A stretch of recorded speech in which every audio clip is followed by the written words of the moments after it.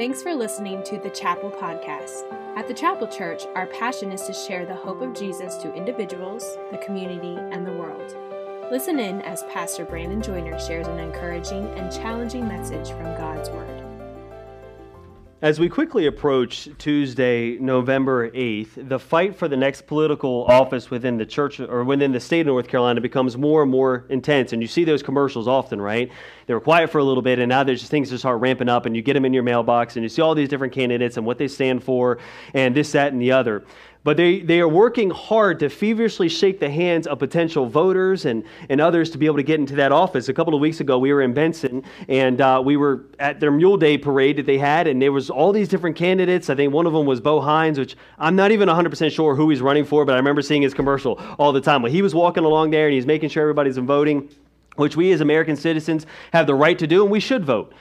But unfortunately, with the rise in the political, game, if you will, there's oftentimes an onslaught of ads that we would refer to as mudslinging ads. Mudslinging being the term in which the opponents dig deep into the past of their other opponent, and they portray them in a bad light in an attempt to sway the voters into their direction.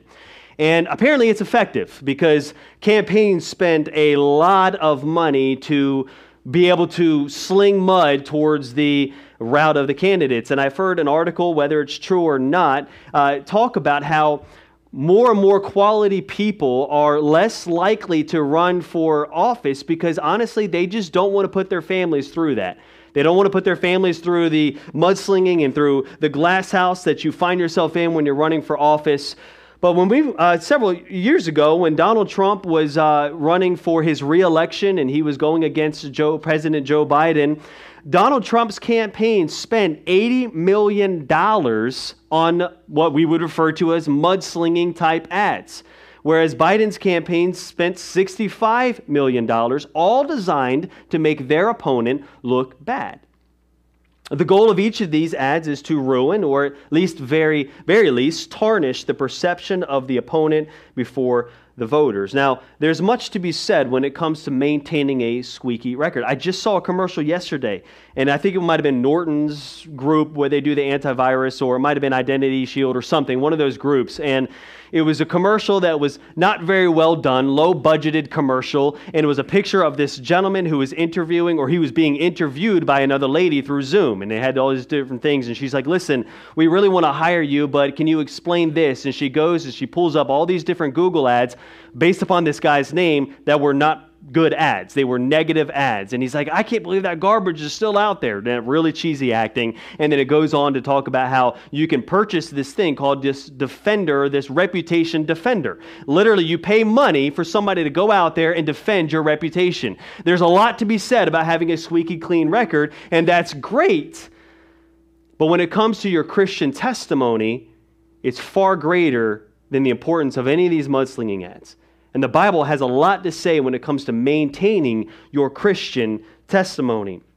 There's much to be said as we go through the book of Ephesians, focusing on this aspect of salvation itself. But as we continue on in Ephesians chapter 4, we're going to be focusing on this aspect of the Apostle Paul and cultivating holiness when it comes to our everyday life. And so take your Bibles with me and turn to Ephesians chapter 4. If you do not have your Bible with you, you can pull the Bible out there in the front. If you don't have a Bible at all, please take that Bible home with you.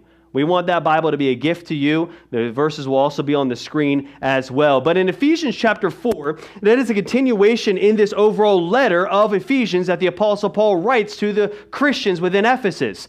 This letter was a little bit different than a lot of the other epistles that he wrote for two main reasons. Number one, it was not written to a specific church itself. We can go back to Ephesians chapter 1, verse 1. The Apostle Paul mentions the Christians in Ephesus rather than the church of Ephesus. And so many commentators, many scholars believe that this letter was written to all the Christians within Ephesus, meant to be a circulating letter, passed from one group to another group, and it all focused on the doctrine of salvation.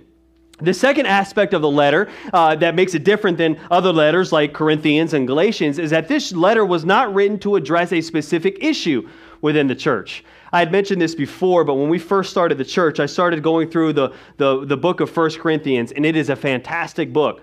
but probably not the best book to go through when you first start a church, because the Apostle Paul is really honing down on some of the gross immorality that was taking place within the church of Corinth. Well, he doesn't do that here in this letter. He's focusing on the doctrine of salvation, but the book can really be split up into two different parts. The first 3 chapters are dealing with the doctrine itself. He's explaining this is the significance of salvation. This is what it means for you to be saved in Christ. This is what it means for you to be in Christ. And then as he goes into chapter 4, he shifts gears in chapters 4, 5, and 6, and he focuses on the practical aspect of salvation.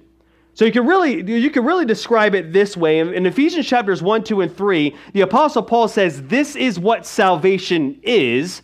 And in Ephesians chapters 4, 5, and 6, he says this is how you should act because of your salvation.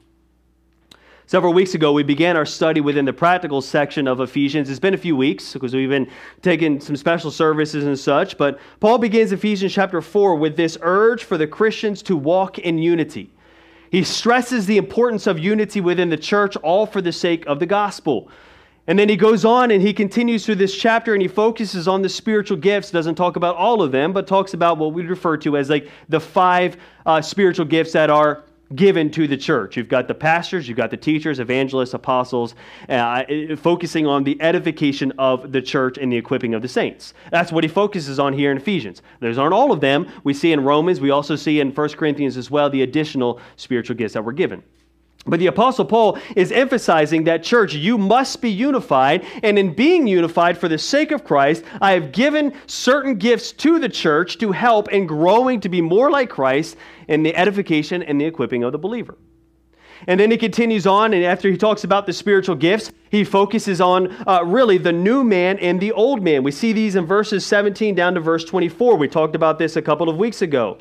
We sometimes refer to this as the put off, put on principle. The Apostle Paul starts off in Ephesians chapter 4, verse 17. It says, this is how the Gentiles act. They are futile in their mind. We see in Romans chapter 1 that because of the continuous rejection of God, God turns over those that are without Christ to a reprobate mind. Literally, the Bible says they take the things that are logical, the things that are normal, and they flip it around to things that just do not make sense. You can go to our local campuses, you can go to any community for that matter, and there are activists, there are other people that are standing up proclaiming truth that we look at and say, that does not make sense. That biologically does not make sense. Well, that's an example of Romans chapter 1. He turns them over to a reprobate mind, more or less. And so the Apostle Paul starts off and says, listen, that's how the Gentiles think, but you're different. You now have Christ. And so therefore, put off the old man, like you take off a jacket, remove the habits of the old man, and put on the new man.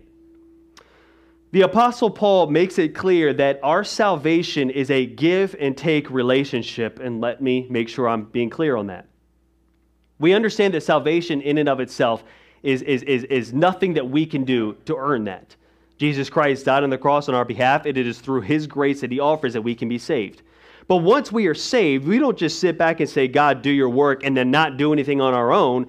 There is responsibility on our part to reject the flesh and to lean into or to adhere to the calling of the Spirit. There's part of us and our responsibility to do so.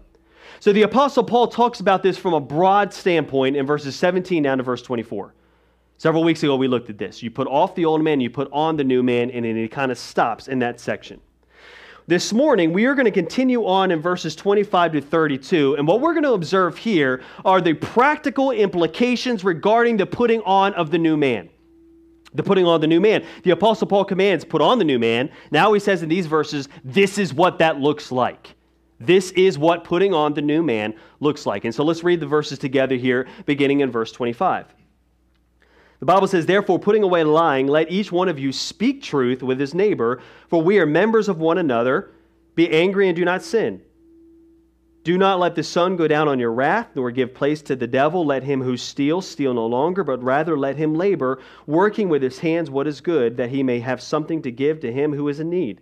Let no corrupt communication proceed out of your mouth, but what it is good and necessary for edification, that it may impart grace to the hearers. And do not grieve the Holy Spirit of God, by whom you were sealed for the day of redemption. Let all bitterness, wrath, anger, clamor, evil speaking be put away from you with all malice. And be kind to one another, tender-hearted, forgiving one another, even as God in Christ's sake forgave you. Now, there is no great need for me this morning to stand up here and dissect exactly what Paul is saying within this passage, because it's all pretty straightforward.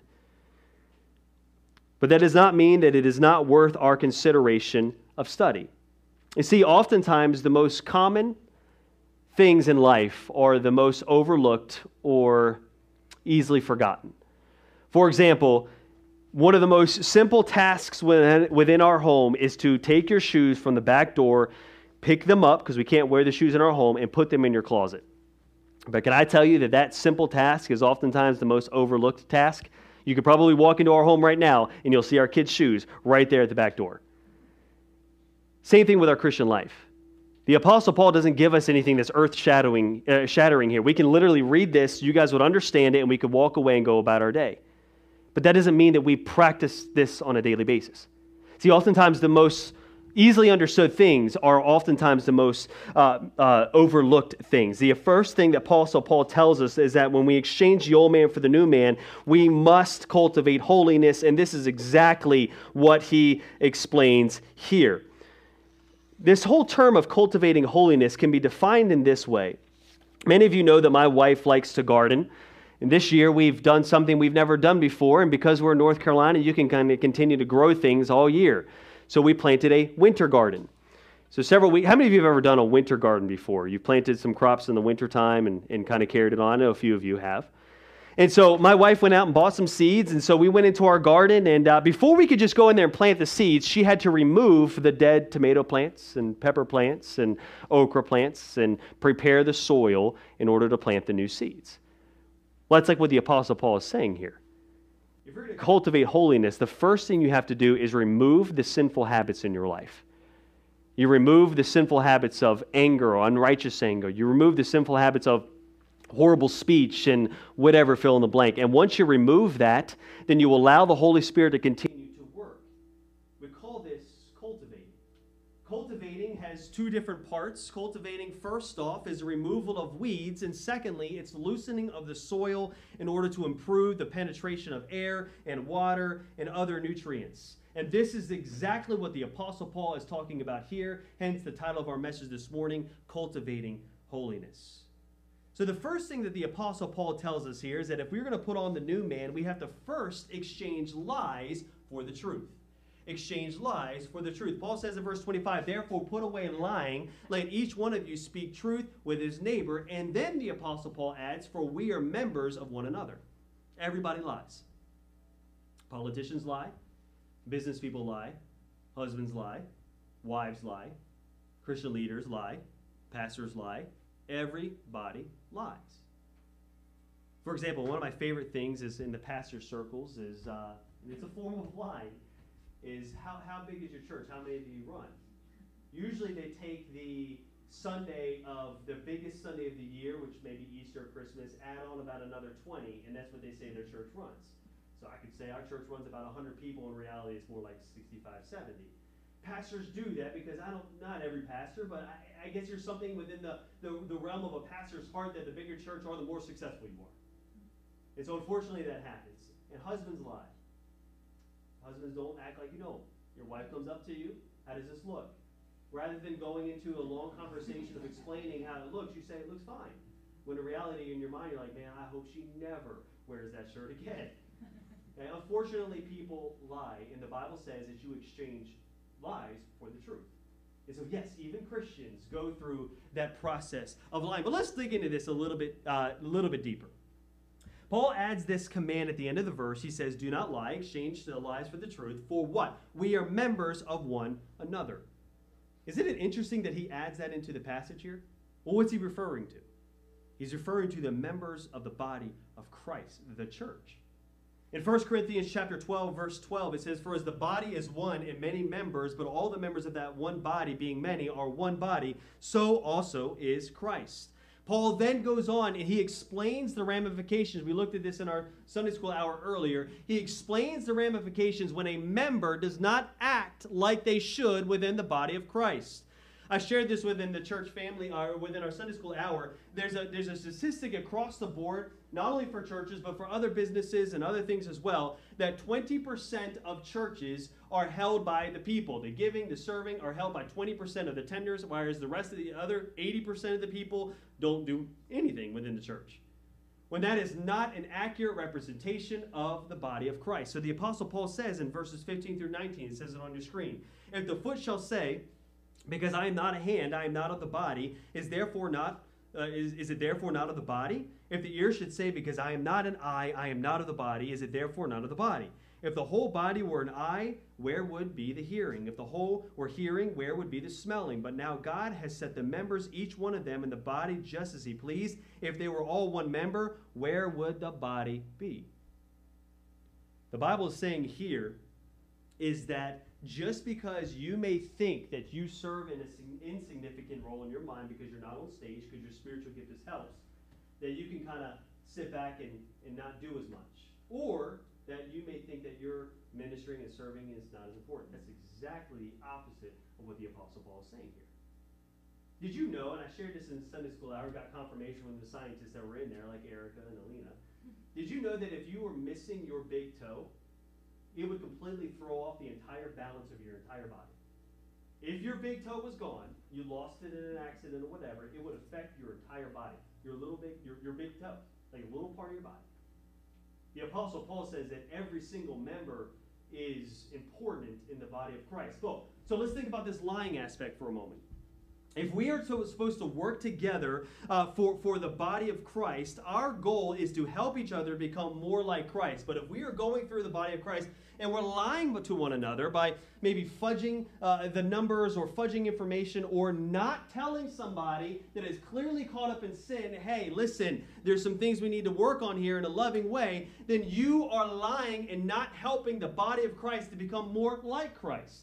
Let's just use this as an example. Let's say that your hand decided to lie to your brain. Your hand decided to switch hot and cold, switch them around. And so when you touch things that were hot, your hand told you that it was cold. Now, usually when you touch something that is cold, you don't pull it away really fast, right? It's okay. You touch it. It's cold. Fine. Let's just say that your hand decided to lie to your brain. You go to the stove and your stove is piping hot. You touch it, but your hand says, I'm going to fool your brain and I'm going to tell you that that is cold. You keep your hand there. The ramifications of the heat of that stove are still left on your hand. You have severed your hand. You have burned the fingerprints off the tips of your fingers.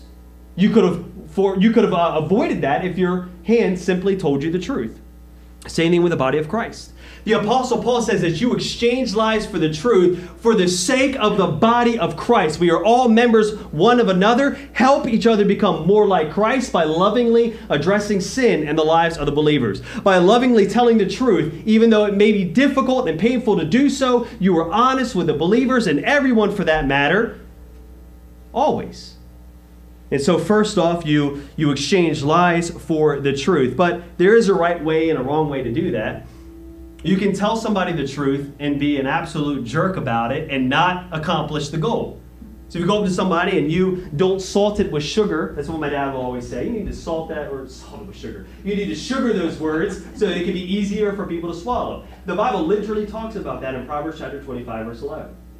He says, for apples of gold, I don't want to. A word fitly spoken is like apples of gold and settings of silver.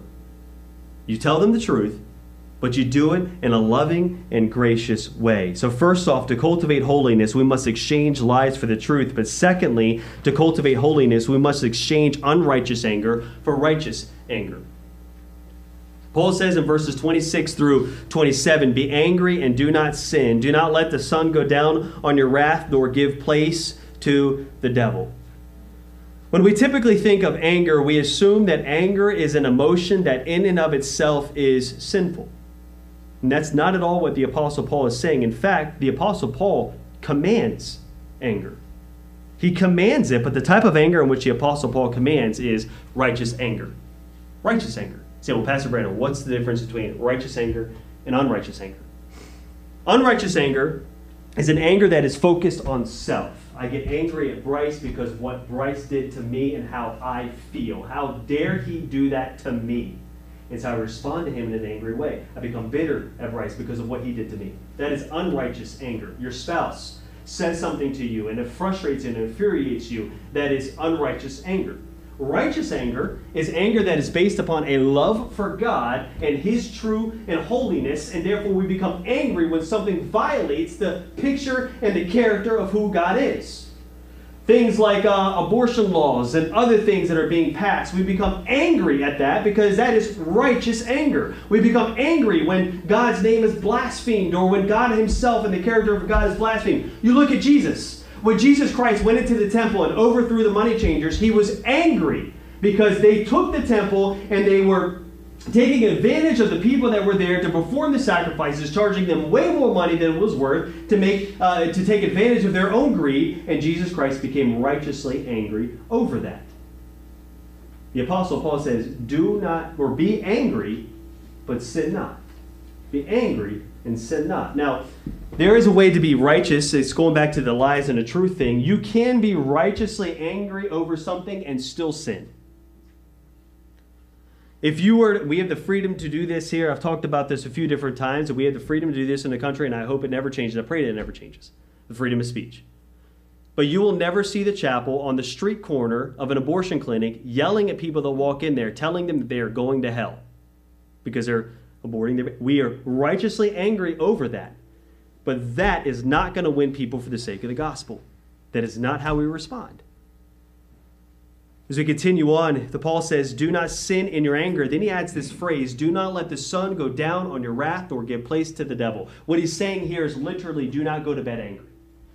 Because as you go to bed angry, you are opening up yourself for not for the possession of the devil. If as a Christian we cannot be demon possessed, but you are opening yourself up for a foothold to the devil over the relationship of that person in whom you are angry with. They say marriage advice 101 is don't go to bed angry. Going to bed angry at someone and upset with someone and not taking care of it biblically is giving a place to the devil. The Apostle Paul says if you're going to cultivate holiness in your life, you have to exchange unrighteous anger for righteous anger. But number 3, if we're going to cultivate holiness in our life, we have to exchange stealing for honest work. Paul says in verse 28, "Let him who stole steal no longer, but rather let him labor, working with his hands what is good, that he may have something to give to him who is in need." Within this next command, Paul focuses on 2 different ends of the spectrum when it comes to stealing. He focuses on stealing, and he focuses on providing for the needs of others. Now, the reason why we steal is we are seeking to acquire something that we do not have through an illegal means. And there's 2 motivations as to why we do that. First off, there is what we would refer to as the moral motivation. My wife is sick, and she needs medication that costs hundreds and hundreds and thousands of dollars. And I do not have the money to do that, so I go and I rob a bank or I rob a drugstore or whatever, fill in the blank, in order to provide the means to get that medication so I can take care of my wife. All right? Or I don't have enough money to feed my children. And so I go out and I steal money in order to buy bread to feed my children. That is stealing, but doing it from a moral standpoint. Then you have a selfish way of stealing.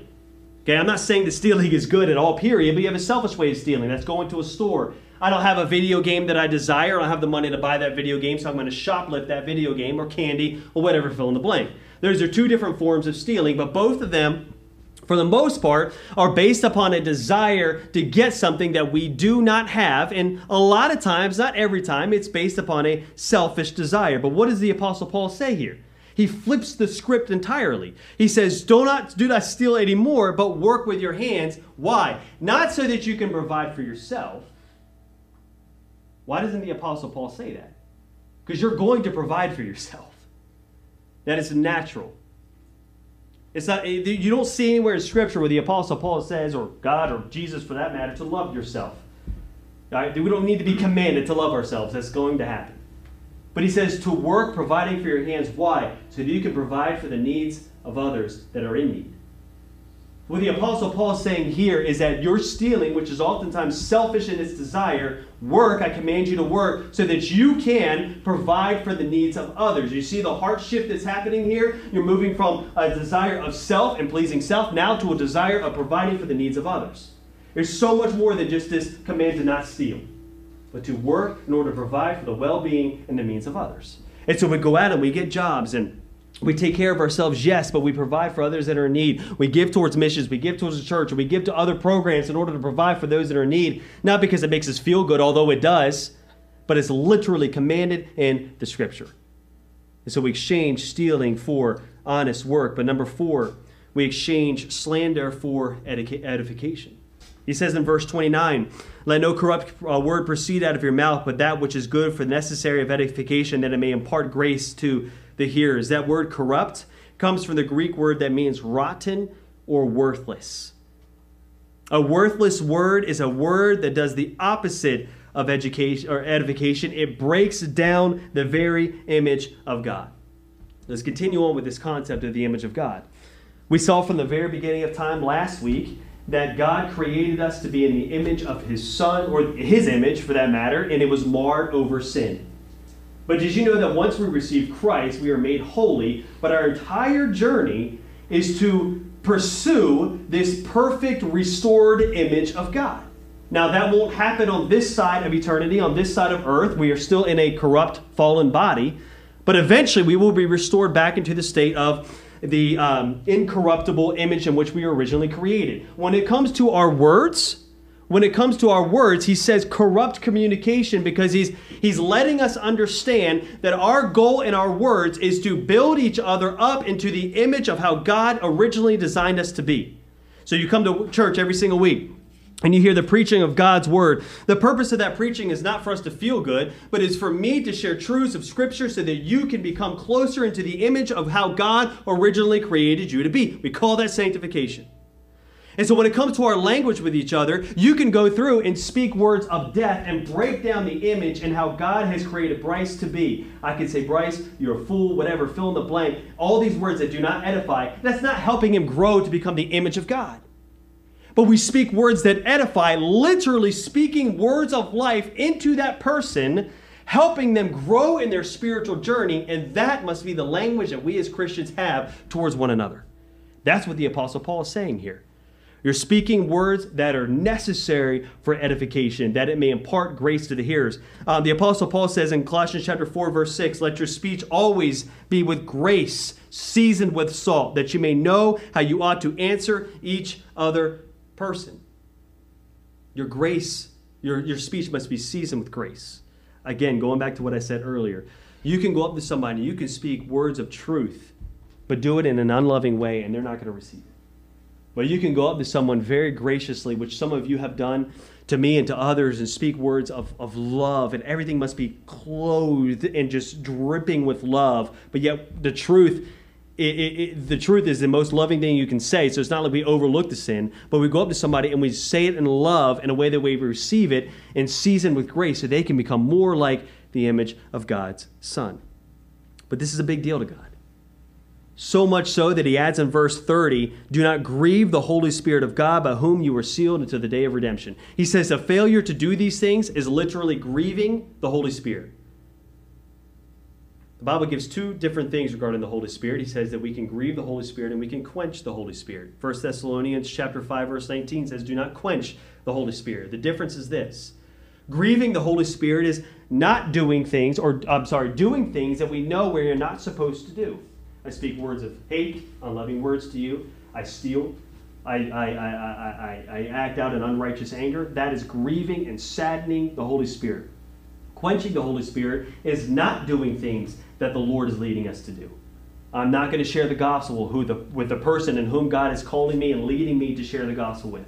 I'm not going to give towards that or whatever, fill in the blank of what God is leading me to do. That is quenching the Holy Spirit. Both of them have negative implications regarding your spiritual growth. So why am I not growing spiritually? Well, take a look at your life. Are you quenching? Are you grieving the Holy Spirit and not doing the things that God has called you to do? Are you refusing to listen and follow the leading of the Holy Spirit? Maybe God's calling you away from Chapel Hill. Maybe He's calling you to serve on the mission field. I don't know. Maybe He's calling you to use your PhD to serve Him in some way. You say, well, I won't make as much money doing that. You ain't going to keep it anyway at the end of the life. Why not invest for eternity? Maybe God's calling you to do that. To failure to do so and to become disobedient in that is to quench the Holy Spirit, which negatively impacts your spiritual growth. But finally, here's number 5. If we're going to cultivate holiness, we have to exchange hate for love. We have to exchange hate for love. Verse 31 says, "Let all bitterness, wrath, anger, clamor, and evil speaking be put away from you with all malice." He's summarizing more or less everything that he just went over. Paul begins with this term bitterness. Bitterness is the evidence of this underlying strife that we have towards someone. It's this smoldering that we have towards someone, which oftentimes ends up revealing itself in wrath. Okay, wrath is the response to the bitterness that we have in our hearts. It is somebody acting out in an impulsive way because of the anger that has not been taken care of in their hearts. A lot of times when people go and they murder out of an act of rage, that is wrath. It's my response to you. You see somebody that gets, frustrated on the road, and they get out of their car and they start yelling at somebody and banging on the glass. That is wrath. You're yelling them. It's also clamor. Clamor is this response that you have in yelling towards someone because of an uncontrolled anger that you have in your life. The Apostle Paul says, get it all away from you. But I think that it's important for us to understand that he starts off with bitterness, because most of the time all of this stems from bitterness. I'm bitter at something. I'm bitter at someone. And so you go through life bitter, and your fuse is this short, and somebody says something to you, and you snap at them because there's something in your heart in which you are bitter against that you have never taken care of with the Lord. But he gives the antidote for this. To get rid of all of these things, he says in verse 32, which you know well, he says, "Be kind one to another." What? "Tenderhearted, forgiving one another, even as Christ has forgiven you." How do you overcome all of this? You forgive. You forgive. You forgive. You say, "Pastor Brandon, you have no idea what they've done to me." You have no idea what they've done to me. That's why the Apostle Paul says, "Just as Christ has forgiven you." That word forgive there comes from this term that means to tenderly or graciously pardon. Nobody deserves your forgiveness. I got it. But Jesus didn't deserve to forgive us either. And so there's nothing that anyone has done that is greater than what we have done to Jesus that cannot be forgiven. There's a story that was written about many years ago about this group of prisoners, Scottish prisoners, and they were taken captive by the Japanese soldiers. And they were sent out to this jungle to work, and things became very barbarous. And they were missing a shovel. And the Japanese soldiers lined up all the Scottish prisoners and said, "Where's the shovel?" And they yelled at them, but none of the Scottish soldiers spoke up because none of them took the shovel. They found out later on that that shovel was just missing. It was miscounted. But they continued to berate the Scottish men, and they continued to lay on them and say, "Where's this shovel? If you do not tell us, we're going to begin beating every single person one by one." And sure enough, eventually one gentleman says, "I took the shovel." So they took that gentleman, they laid him on the ground, and they beat him ruthlessly with a shovel, killing him in front of all the other soldiers. They took his body away, and they came to find out later on that they just simply miscounted. Nobody had taken the shovel, and so they wrongfully killed that innocent man. But as the war ended, the Japanese were captured, and they took all the Japanese and they lined them up in front of the Scottish people. And the Scottish people, rather than get upset with them, the Scottish people said, "We need to forgive them." Because they looked back at the sacrifice of what their friend did, and they realized that forgiveness is the only way to heal. This man was willing to sacrifice himself so that we can have freedom. And so we're going to lean into that, and we're going to use that same type of love and compassion that he had for us, and we're going to display that upon our enemies. And that is the same type of mentality that we must have with those that have wronged us. As followers of Christ, we have received the grace of God that apparently was good enough for us to be able to receive, but yet we withhold that same grace to other people that have wronged us. The Apostle Paul says that if you're going to get these things away from you, you must forgive one another tenderly and compassionately. But as we close this morning, the motivation for us as Christians when it comes to this cultivating holiness must be Jesus Christ. Our eyes must be centered on Jesus so we know exactly how we ought to live. We cannot look to anyone else. Don't look to me. Don't look to anyone else to find that example of how we should live. We look to Jesus. Our hearts must be in tune with Jesus so we know exactly how we ought to forgive. We cannot go through life burdened by this seed of bitterness. The Bible says to give it to Jesus, looking at his example and trust in his gracious power to help us become loving Christians that actively pursue and grow in holiness. That is an example of what putting on the new man looks like. We get rid of these things and we cultivate holiness daily in our hearts to become more like